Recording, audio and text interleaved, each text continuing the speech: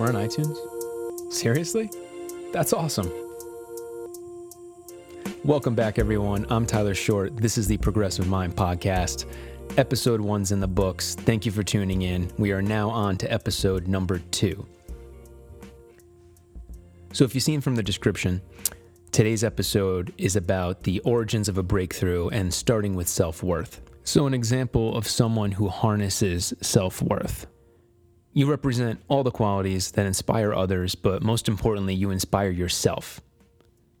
Now, my personal background with this, I'm my own hype man. I'm the person who cheers myself on, cue the air horns. I'm Lil Jon in the background of my life when I need to be. Sure, I pat myself on the back, but only when I know that I've put 100% of myself into a project. We need to appreciate ourselves first. It shines through to others. Too many people don't appreciate themselves and get to know themselves. That's the only way you can have true self-worth that reflects and shows up to other people. Here's the deal. If you carry baggage with you, it shows up. There's no hiding that. I'll use an airport analogy. If you show up like that, you're checking 6 bags. Good luck. It's a hassle, it's stressful, it's extra work, and it's unnecessary. Fit your shit into a carry-on and travel light in your own life. Everyone has their own hardships and issues. No one's immune to that. So don't carry it with you everywhere you go. Instead, believe in yourself and in the present moment. Only memories live in the past. We're all building towards the future. So everyone often hears the term self-worth, and it's almost become a marketing tool. You know, multiple companies tote the phrase of self-worth as if it's synonymous with a product or a service or a commercial you're seeing on TV, an ad on the radio. I think we should start with what self-worth isn't. There's a lot of synonyms people use for self-worth that I think are just completely ridiculous. So for that reason, first, I want to start with what it isn't. So it's not isolation, right? We shouldn't be blocking out the emotional strain of others to just focus on ourselves and block out the world around us. We need to obviously have boundaries up. When you talk about empathy, taking in the world's emotions, somebody comes to you with their stresses and with their emotions and their feelings, and it's not about blocking them out, it's about having healthy boundaries, but you shouldn't isolate yourself because of that. There's a level of understanding to be able to feel it in the moment, but then move on from it. So we're not talking about isolation when we talk about self-worth. We're also not talking about shallowness. You don't want to be so consumed with self that you only end up caring about self. It could come across as vanity, being obsessed with entertainment, riches, wealth. That's what self-worth is. No, I don't buy into that. It's not preaching your value. It's not announcing your value to the world in such a way that it just rivals grandstanding. It's not valuable. It's pretentious to do that. We don't want to have this false sense of confidence that comes across where you need to preach your value. It should show up as you enter the room. You're valued by others because you value yourself, and it's far different. So to give you an example what I mean by that, we're going to go into what it is. Self-worth is confidence. And we were just talking about that a moment ago, but it's not preaching your value. So many people mistake arrogance for confidence. I want to be really clear about this. Self-importance and self-worth are two very, very different qualities. Confidence in all that it is, in all of its glory, that should be your ability to hold your own value and your gift to the world in the highest esteem. It's having the realization that you're important. You're here with purpose and for an actual reason. That's the confidence behind this, of this self-worth. Your value to the world isn't by mistake. All of this is by design. It seems so easy saying confidence, but it's not that easy of a principle to understand when so many do mistake that for arrogance. So you may be listening to this 16 years old. You don't yet know what your talent is. Maybe 55, not know yet. It doesn't matter. It's just the confidence in yourself that you're of value to yourself, to your family, to your friends, to the world around you.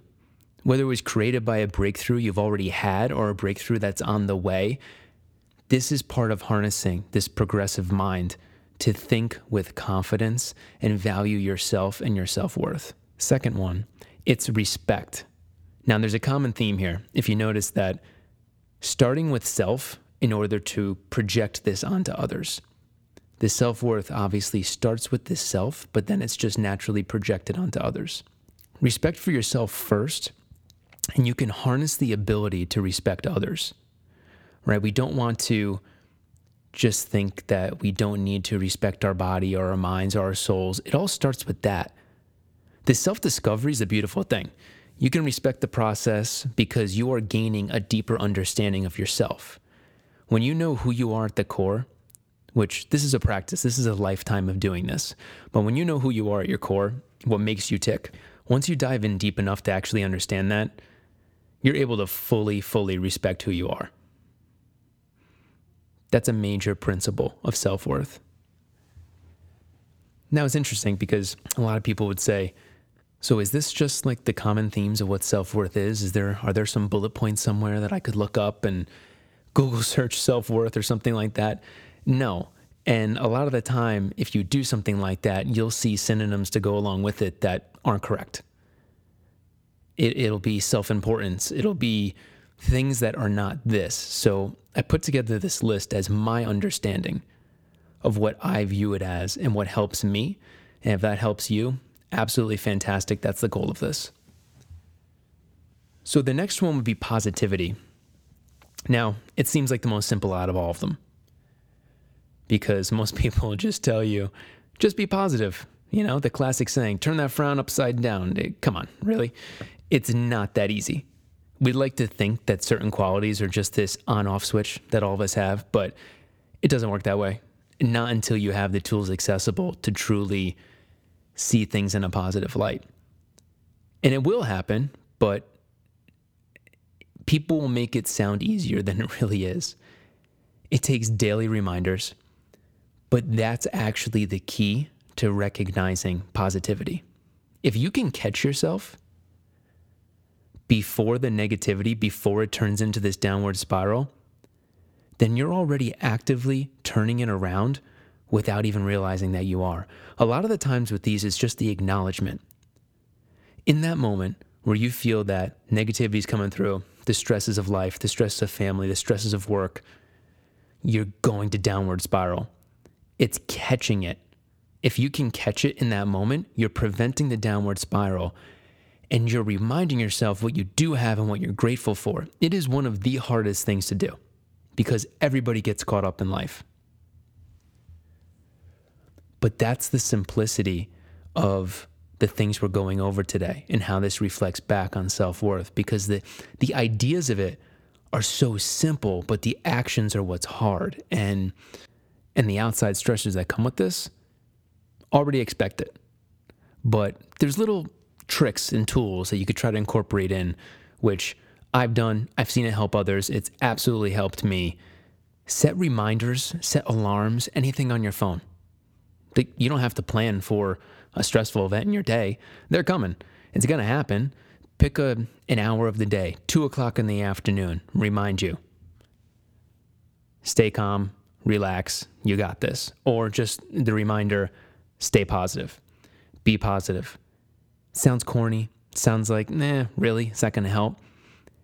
It will, because you're going to realize that I set that reminder for myself to control the moment. The me from yesterday knew this was going to happen, and I set the precedent, I set the boundary to not allow it to go into the downward spiral. We were talking yesterday about not being able to control things in our life. Things are going to be thrown at you. It's reaction. How do we react to it? We're going to fail a lot because we're not going to react properly. It's just about catching yourself in the moment and thinking about it. Be like, I didn't handle that right. That's fine. I could think of more than a handful of times in a given day where I could have handled that better. But It's the acknowledgement and starting to realize to think that way. Now, you don't want to use these reminders as a crutch. They're just to help set a new routine in your mind to the point where you're not going to need the reminder anymore, because you're going to start to expect it just like anything else. Like when your eyes open before your alarm in the morning, you're going to think, oh, that positivity reminder is going to be coming through soon. It's setting a new routine. That's all that it is. So to our earlier point about being here for a reason and positivity and all of that, when you really sit back and think about this, what's the alternative? Like, come on, this isn't some self-help on positivity and self-worth and, oh, everybody should love themselves. Yeah, but you know what? It's so much simpler than that, because if you really look on it, what's the alternative? Not care about yourself, about your physical well-being, your mental well-being, get caught up in work and stress and family and just project all of it onto them and onto yourself and just be completely miserable. No, that's not a healthy alternative for anybody. For you, for your family, for your friends, for your employer. It doesn't work that way. It shouldn't work that way.